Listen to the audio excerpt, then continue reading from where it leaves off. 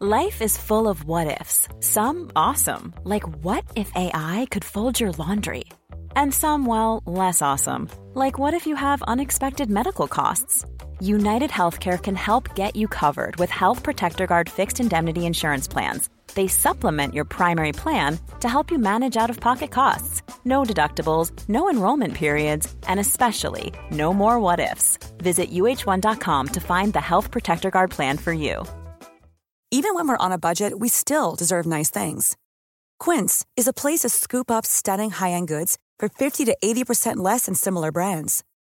They have buttery soft cashmere sweaters starting at $50, luxurious Italian leather bags, and so much more. Plus, Quince only works with factories that use safe, ethical, and responsible manufacturing. Get the high-end goods you'll love without the high price tag with Quince. Go to quince.com/style for free shipping and 365-day returns.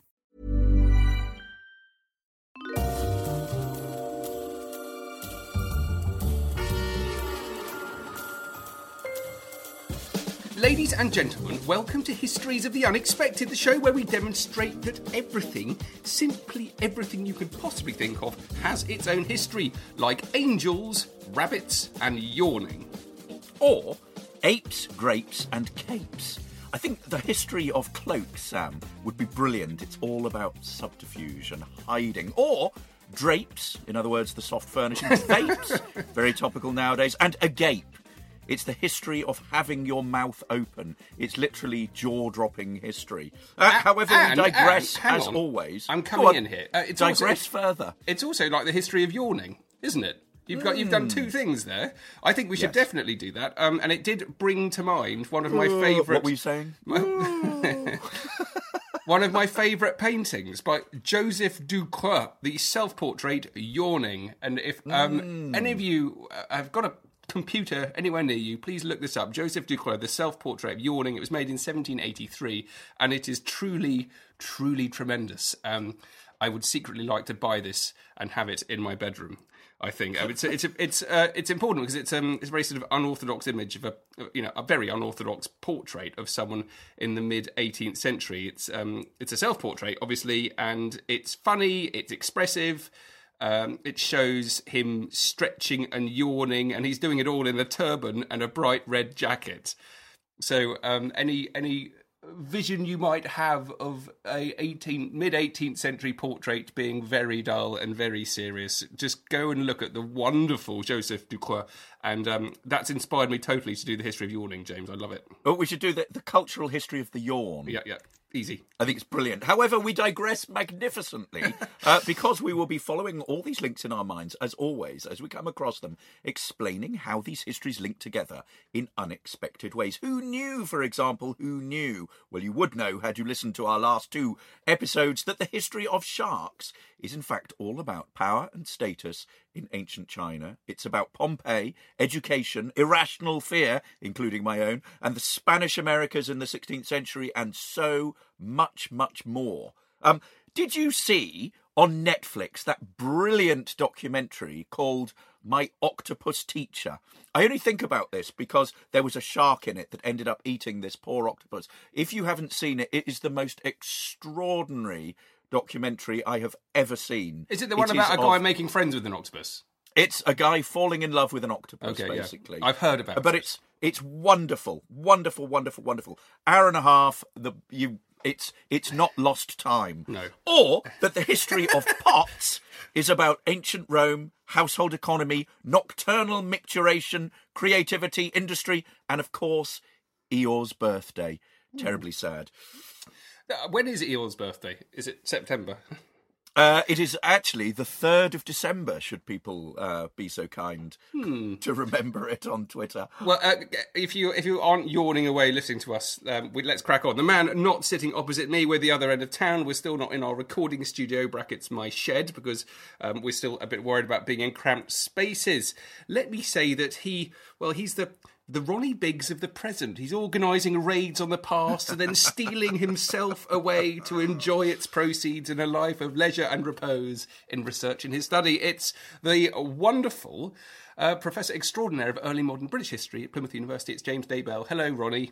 James. Hello, Sam. And the man not sitting opposite me, because he's in his... You're not in your shed, are you? You're in some little lair in your house. Yeah. I'm coming to you from the research cave at the moment. We haven't dared to get together, but the man not sitting opposite me is the exact opposite of what we're going to talk about today. So steadfast, brave and courageous is he in his commitment to the cause of archival endeavour. He doesn't flee the scene of historical inquiry and scholarship. He doesn't shirk from the millstone of historical grind. Do you get the picture? Yes, it's the famous historical adventurer, Dr. Sam Willis. Hello, Sam.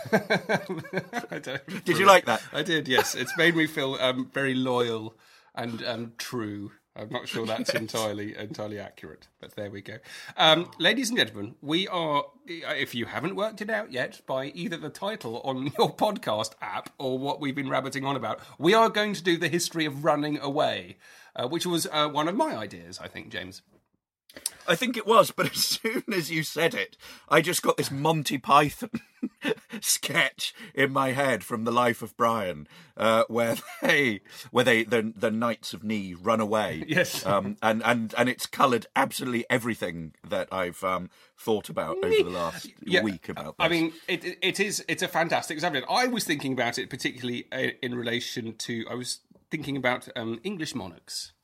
And that's what got me thinking about it. But again, it's a wonderful histories of the unexpected subject, because at the beginning you think, what? And then you realise there are so many ways you can think about running away, aren't there? It's almost endless. What popped into your mind first, James? Well, I mean, I've just been reading a brilliant book, which is to bring some contemporary literature into this.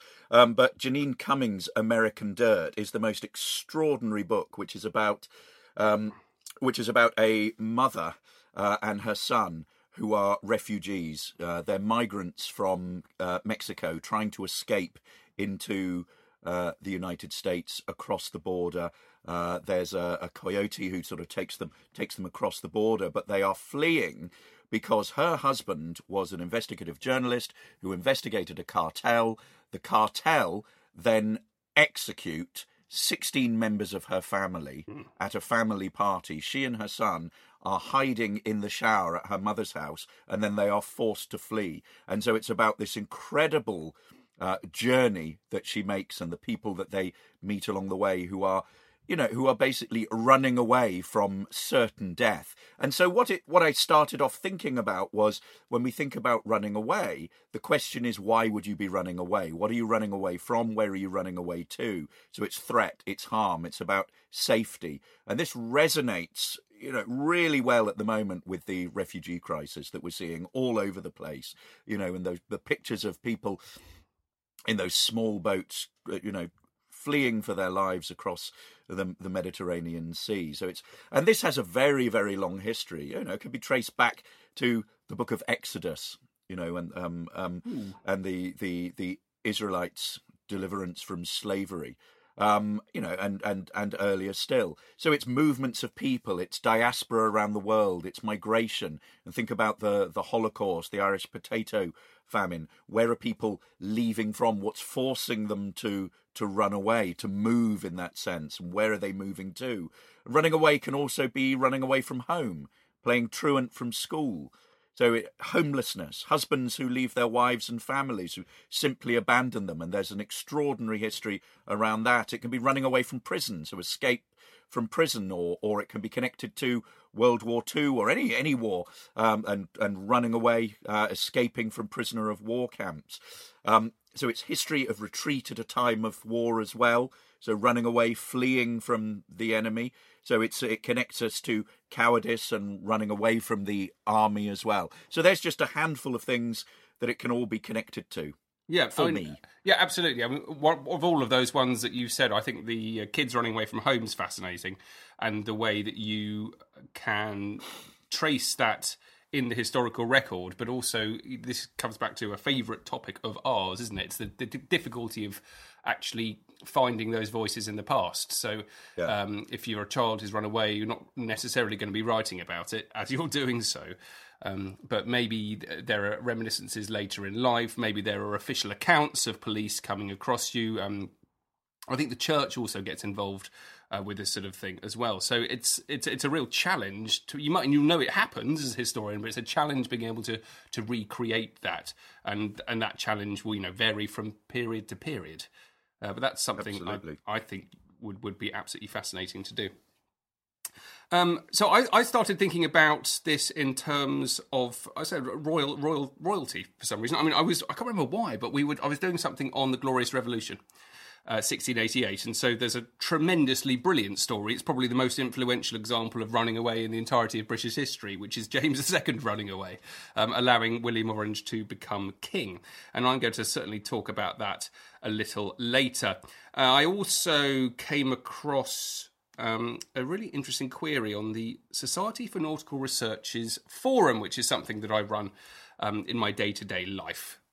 Here's a query from Philip Young. I have an ancestor who served in the Royal Navy for 7 years till he ran and disappeared in Mauritius in 1882. I'm trying to find out what the Royal Navy and also the families of seamen who deserted would have done in these circumstances.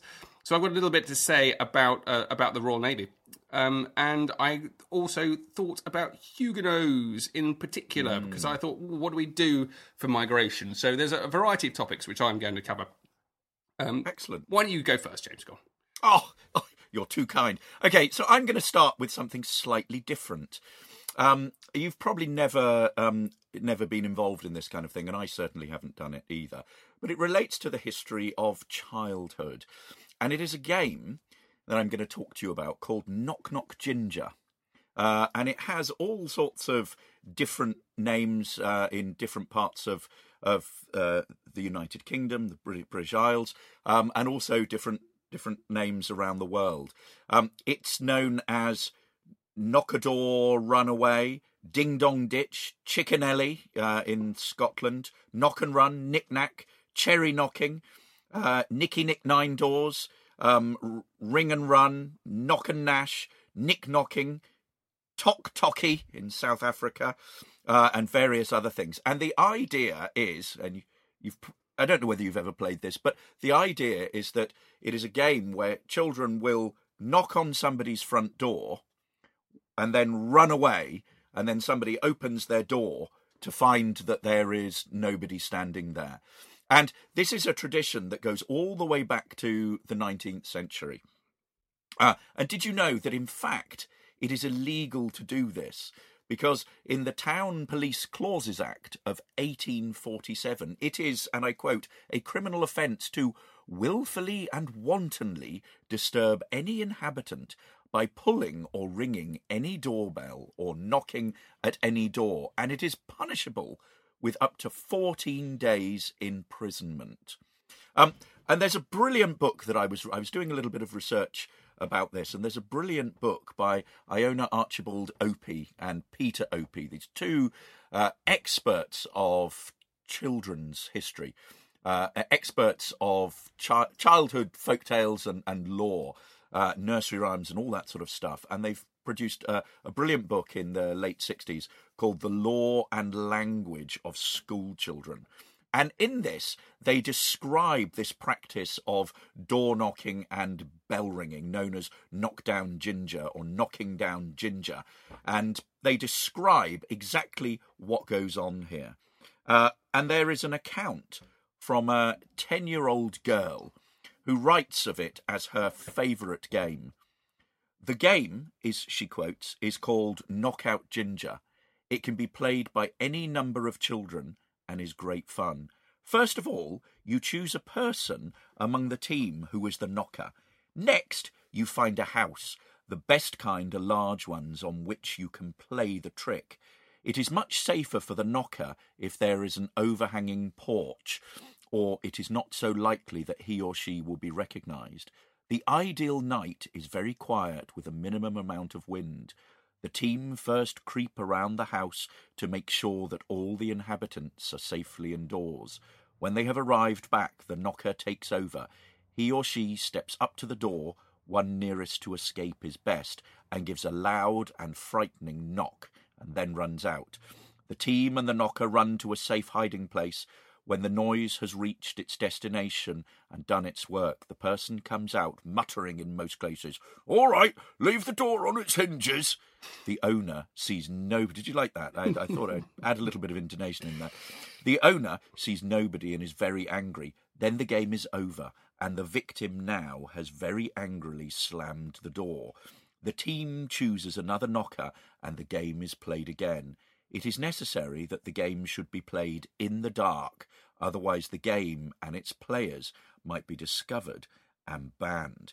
And there are all kinds of mechanical inventions that come into this, like automatically tying a piece of cotton to the door so that you're able to stand quite a long way away, tug the cotton, and the door knocker knocks. And then if somebody doesn't answer the door, you can then just knock it again from a safe distance.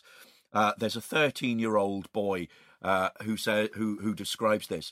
When it is dark, us kids get a few reels of black cotton, then take it in turns to go up to people's door knockers and tie it on a long piece of this cotton. It must be long enough to stretch out of the people's gardens onto the road where we hide. Then someone pulls the cotton about half a dozen times, which will knock the door. Then we run for it, leaving the cotton there tied to the door. And if no one don't come out, we knob again. So, there we are, Knock Knock Ginger. It's about playing pranks and running away. And you would not believe the variety of pranks that these kids get up to. It's a cracker, isn't it? And I wonder why 2 weeks in jail? I know. I can't believe I don't think they'd be popping little enforced. kids. I don't think they'd be popping little kids in jail. I'm sure this is the intention there is to catch burglars, I imagine, who knock on your door to see if you're in, and then if you're not in, will promptly come around. These kind of pranks go on nowadays. And they're used around Halloween and on all sorts of things. But I wonder why people suddenly jumped on that. What's the real fear of going to your door and having no one there? Because there's no threat. It's not a thing. It doesn't really matter. But maybe there was such a rash of them it became a problem, or it was kind of playing on some massive insecurities at the time. I don't know. I think there's more to it.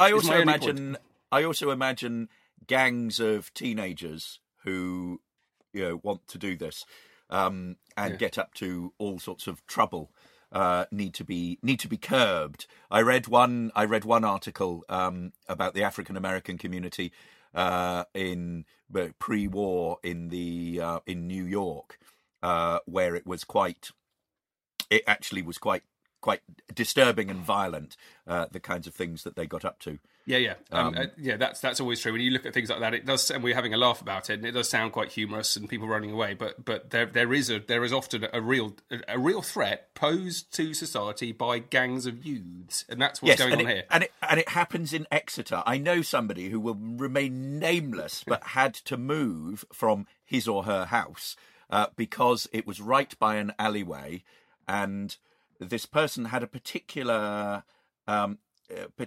She was particularly disliked by the teens in her neighbourhood, and on a daily basis, they would go past her house, knocking on the door, and made her life an absolute misery. Yeah, it can be. So there we are. So something as innocuous as running away could actually be something very, very threatening indeed. Scary, yes, terrifying.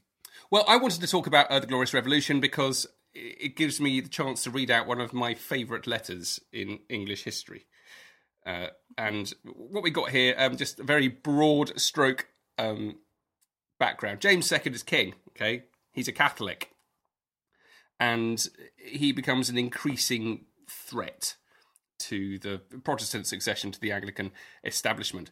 And what happens is that a group of leading peers sit down and they write a letter to William of Orange in June 1688. What they do is they pledge their support to the prince if he brings a force over into England against James. William at this time had already been making military preparations for an invasion of England. So this isn't a kind of a cold call. This isn't a knock and not run away.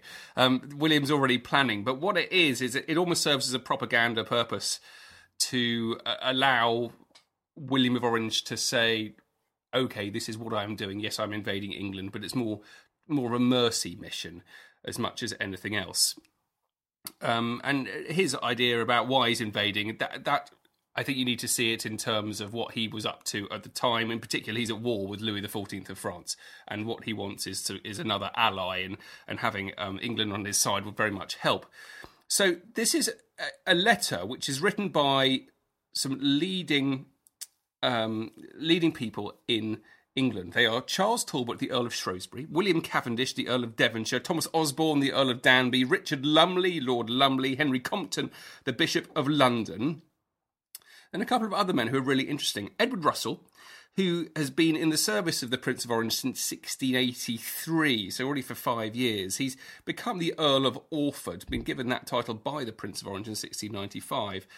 And another interesting guy as well, Henry Sidney, who had been groom of the bedchamber to James and master of the horse to Anne, the Duchess of York.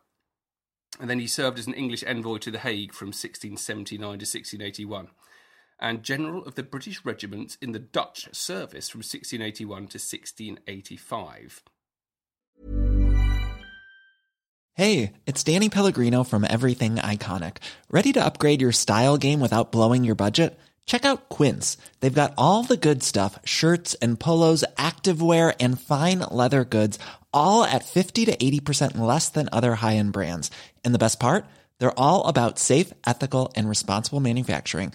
Get that luxury vibe without the luxury price tag. Hit up quince.com/upgrade for free shipping and 365-day returns on your next order. That's quince.com/upgrade. Many of us have those stubborn pounds that seem impossible to lose, no matter how good we eat or how hard we work out. My solution is PlushCare. PlushCare is a leading telehealth provider with doctors who are there for you day and night to partner with you in your weight loss journey. They can prescribe FDA-approved weight loss medications like Wegovy and Zepbound for those who qualify. Plus, they accept most insurance plans. To get started, visit plushcare.com/weightloss. That's plushcare.com/weightloss. Even when we're on a budget, we still deserve nice things. Quince is a place to scoop up stunning high-end goods for 50 to 80% less than similar brands. They have buttery soft cashmere sweaters starting at $50, luxurious Italian leather bags, and so much more. Plus, Quince only works with factories that use safe, ethical, and responsible manufacturing. Get the high-end goods you'll love without the high price tag with Quince. Go to quince.com/style for free shipping and 365-day returns. So this is this letter, and what it does is it sets up William to invade, which is when the big story of running away comes in. One of the fascinating things about this letter is that it is not signed by these people with their actual names. James, this is making me wondering whether you knew about this, actually, because of your interest in codes, because they sign them by numbers. So, Chuck, did you know that? It'll be a cipher, yes. Yeah, Charles Talbot, he's 25. William Cavendish, he's 24. Thomas Osborne, 27. Richard Lumley, 29. Henry Compton, 31. Edward Russell, 35. Henry Sidney, 33. I was really interesting they've actually chosen their numbers. Does that mean there are 33 other conspirators? Or have they chosen them for a different reason? I don't know. They've chosen them at random, I imagine. Yeah, but they're all randomly in between 25 and 33. No 26, no 28, no 30, no 34, and nothing above 35. There we are. Not in this letter, but they may be players elsewhere.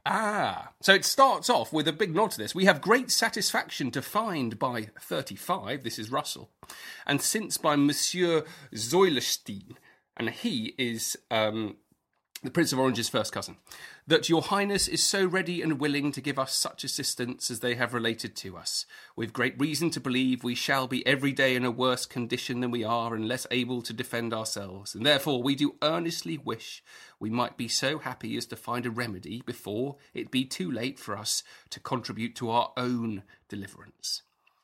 The best advice we can give is to inform your highness truly both of the state of things here at this time and of the difficulties which appear to us.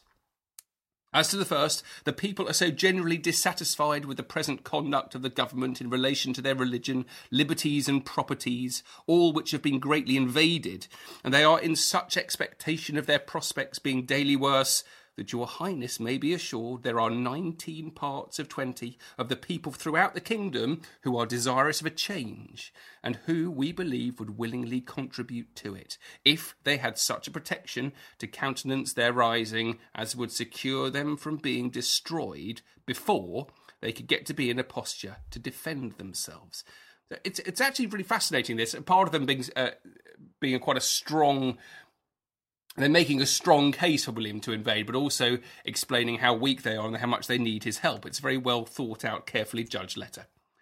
It's no less certain that much of the greatest part of the nobility and gentry are as much dissatisfied, although it's not safe to speak to many of them beforehand, and there is no doubt but that some of the most considerable of them would venture themselves with your highness at your first landing, whose interests would be able to draw great numbers to them whenever they could protect them and the raising and drawing of men together. And if such a strength could be landed as were able to defend itself, and them till they could be got together into some order, we make no question, but that strength would quickly be increased to a number double to the army here. So you can see what a gamble this was, and they're saying everyone is here. Many of them we can't identify, but we know they're going to be loyal to the cause. But the only way we're going to find them is if you actually land. This is something that happened in the Spanish Armada as well. If you land, then people will come out of the woodwork and will support you. That's what they're saying to William of Orange. Many of the officers being so discontented that they continue in their service only for subsistence, besides that some of their minds are known already, and very many of the common soldiers do daily show such an aversion to the popish religion that there is the greatest probability imaginable of great numbers of deserters, and amongst the seamen it is almost certain there is not 1 in 10 who would do them any service in such a war. So they're saying, on the one hand, the soldiers, there's the officers and the common soldiers, they're going to be loyal, as well as the sailors. Obviously the most important bit, because William's coming across in a massive fleet. And then carries on with particular reference to the birth of James's son, which is one of the key reasons that they write to get William to intervene militarily. Because after years of trying, James's Catholic second wife, finally falls pregnant, and the birth of a healthy male heir ruins the hopes that the crown would soon pass to James's Protestant daughter Mary. So the letter carries on until it is signed with these wonderful numbers at the bottom: 25, 24, 27, 29, 31, 35 and 33. So 7 very, very powerful people.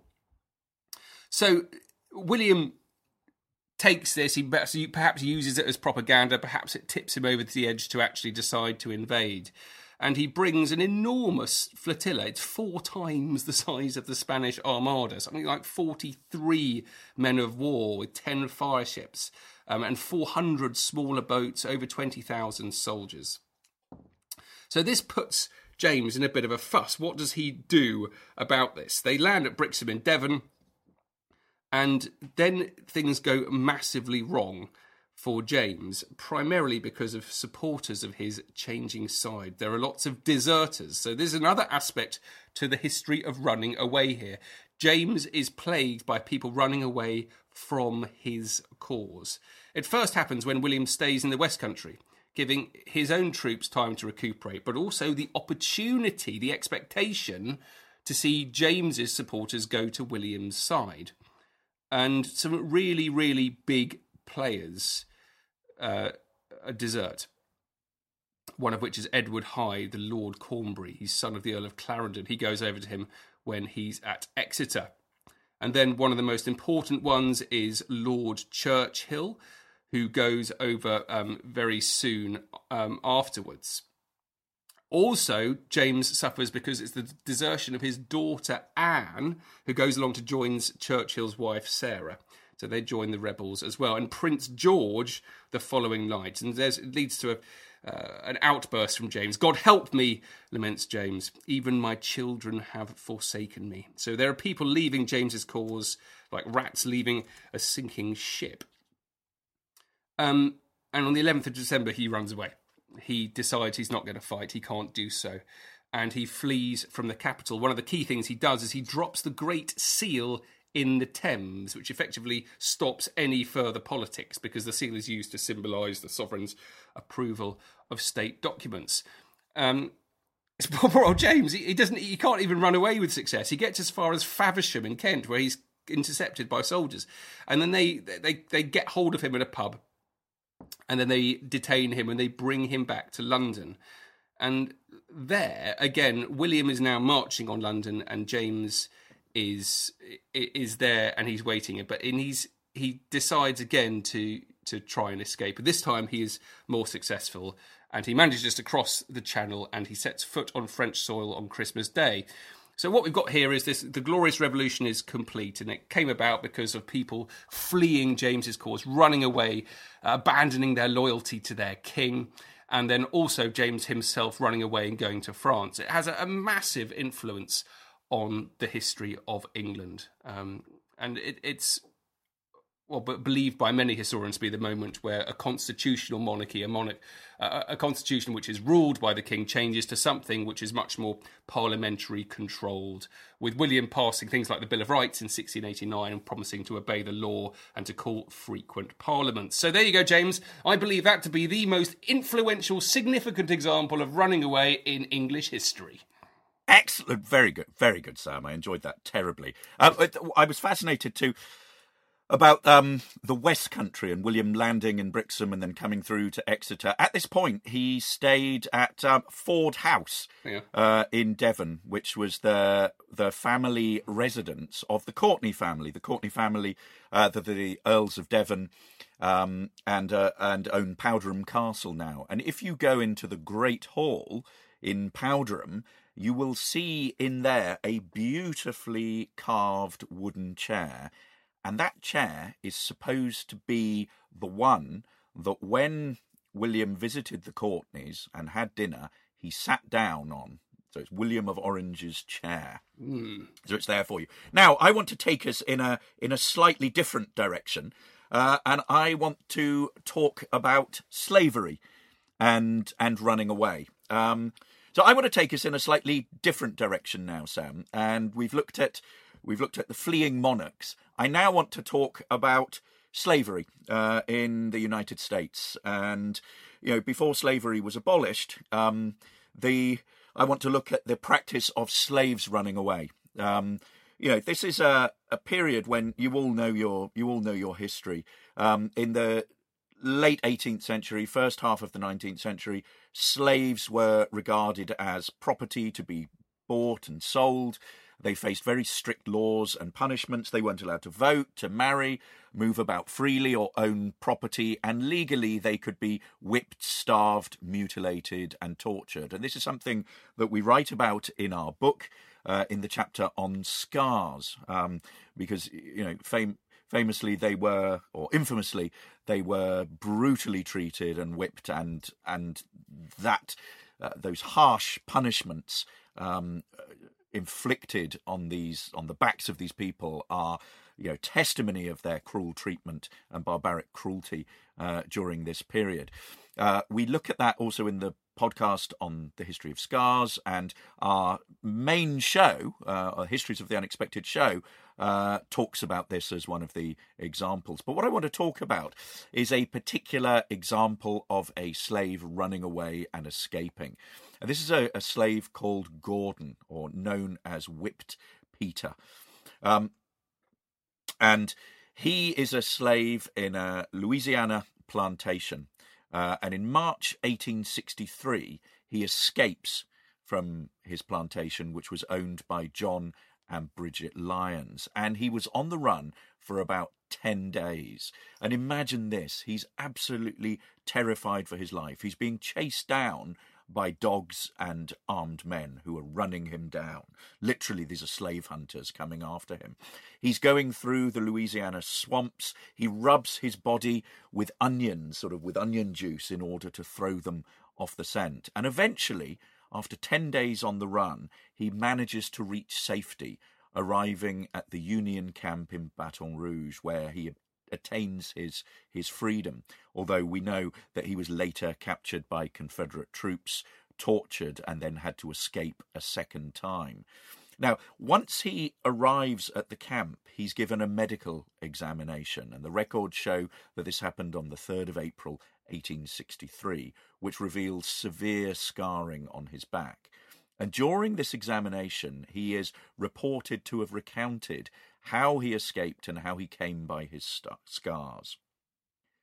And I'm going to quote from the records here. 10 days from today, I left the plantation.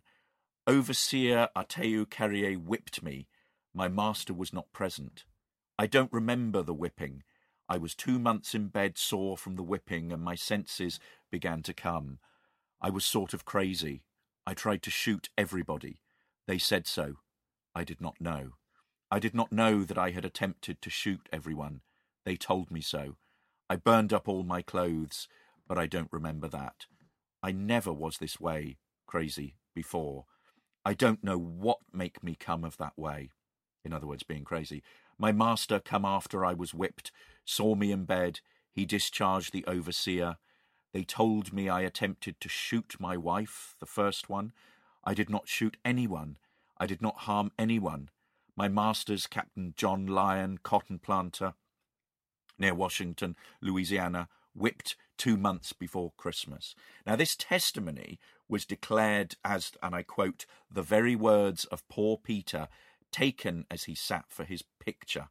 Now, alongside this medical examination, then, there are a couple of professional photographers, itinerant photographers, who were in the camp at this time. A man called William D. McPherson and his business partner, a man called J. Oliver.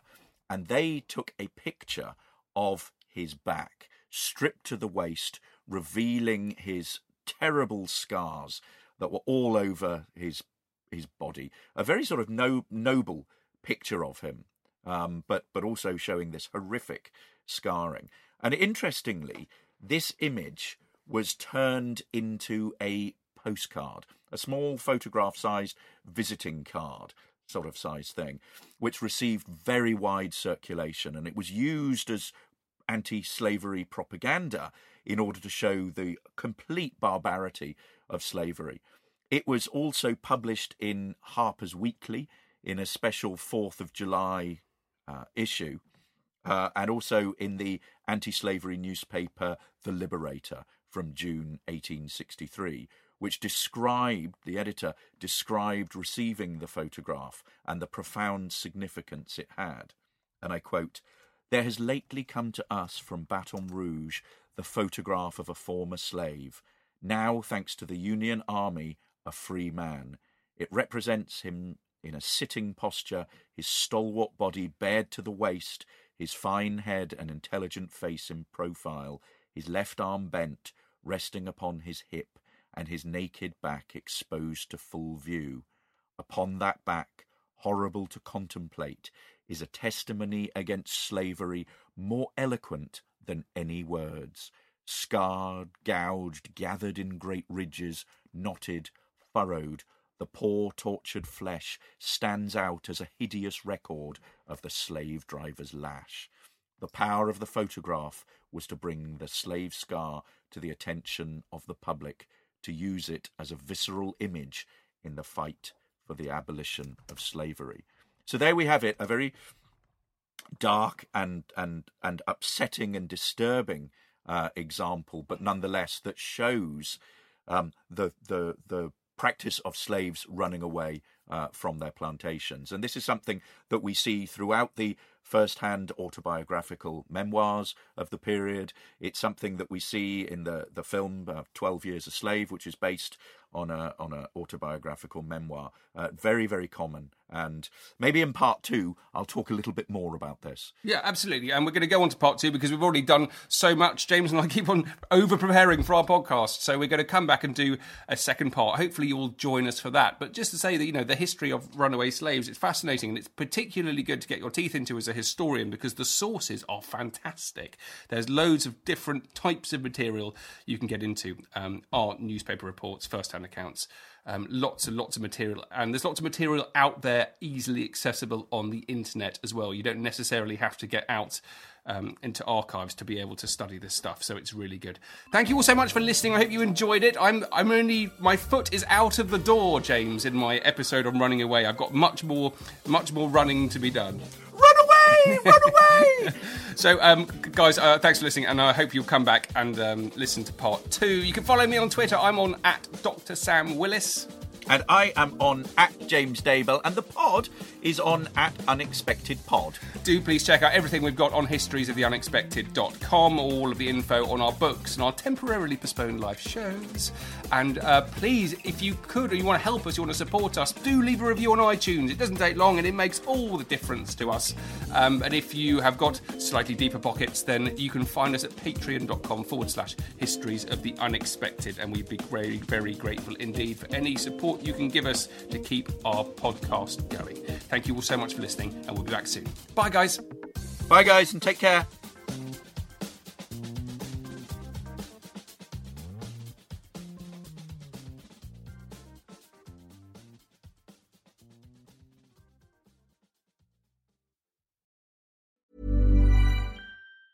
Hey, it's Danny Pellegrino from Everything Iconic. Ready to upgrade your style game without blowing your budget? Check out Quince. They've got all the good stuff, shirts and polos, activewear, and fine leather goods, all at 50 to 80% less than other high-end brands. And the best part? They're all about safe, ethical, and responsible manufacturing. Get that luxury vibe without the luxury price tag. Hit up quince.com/upgrade for free shipping and 365-day returns on your next order. That's quince.com/upgrade. Planning for your next trip? Elevate your travel style with Quince. Quince has all the jet-setting essentials you'll want for your next getaway, like European linen, premium luggage options, buttery soft Italian leather bags, and so much more. And is all priced at 50 to 80% less than similar brands. Plus, Quince only works with factories that use safe and ethical manufacturing practices. Pack your bags with high-quality essentials you'll be wearing for vacations to come with Quince. Go to quince.com/pack for free shipping and 365-day returns.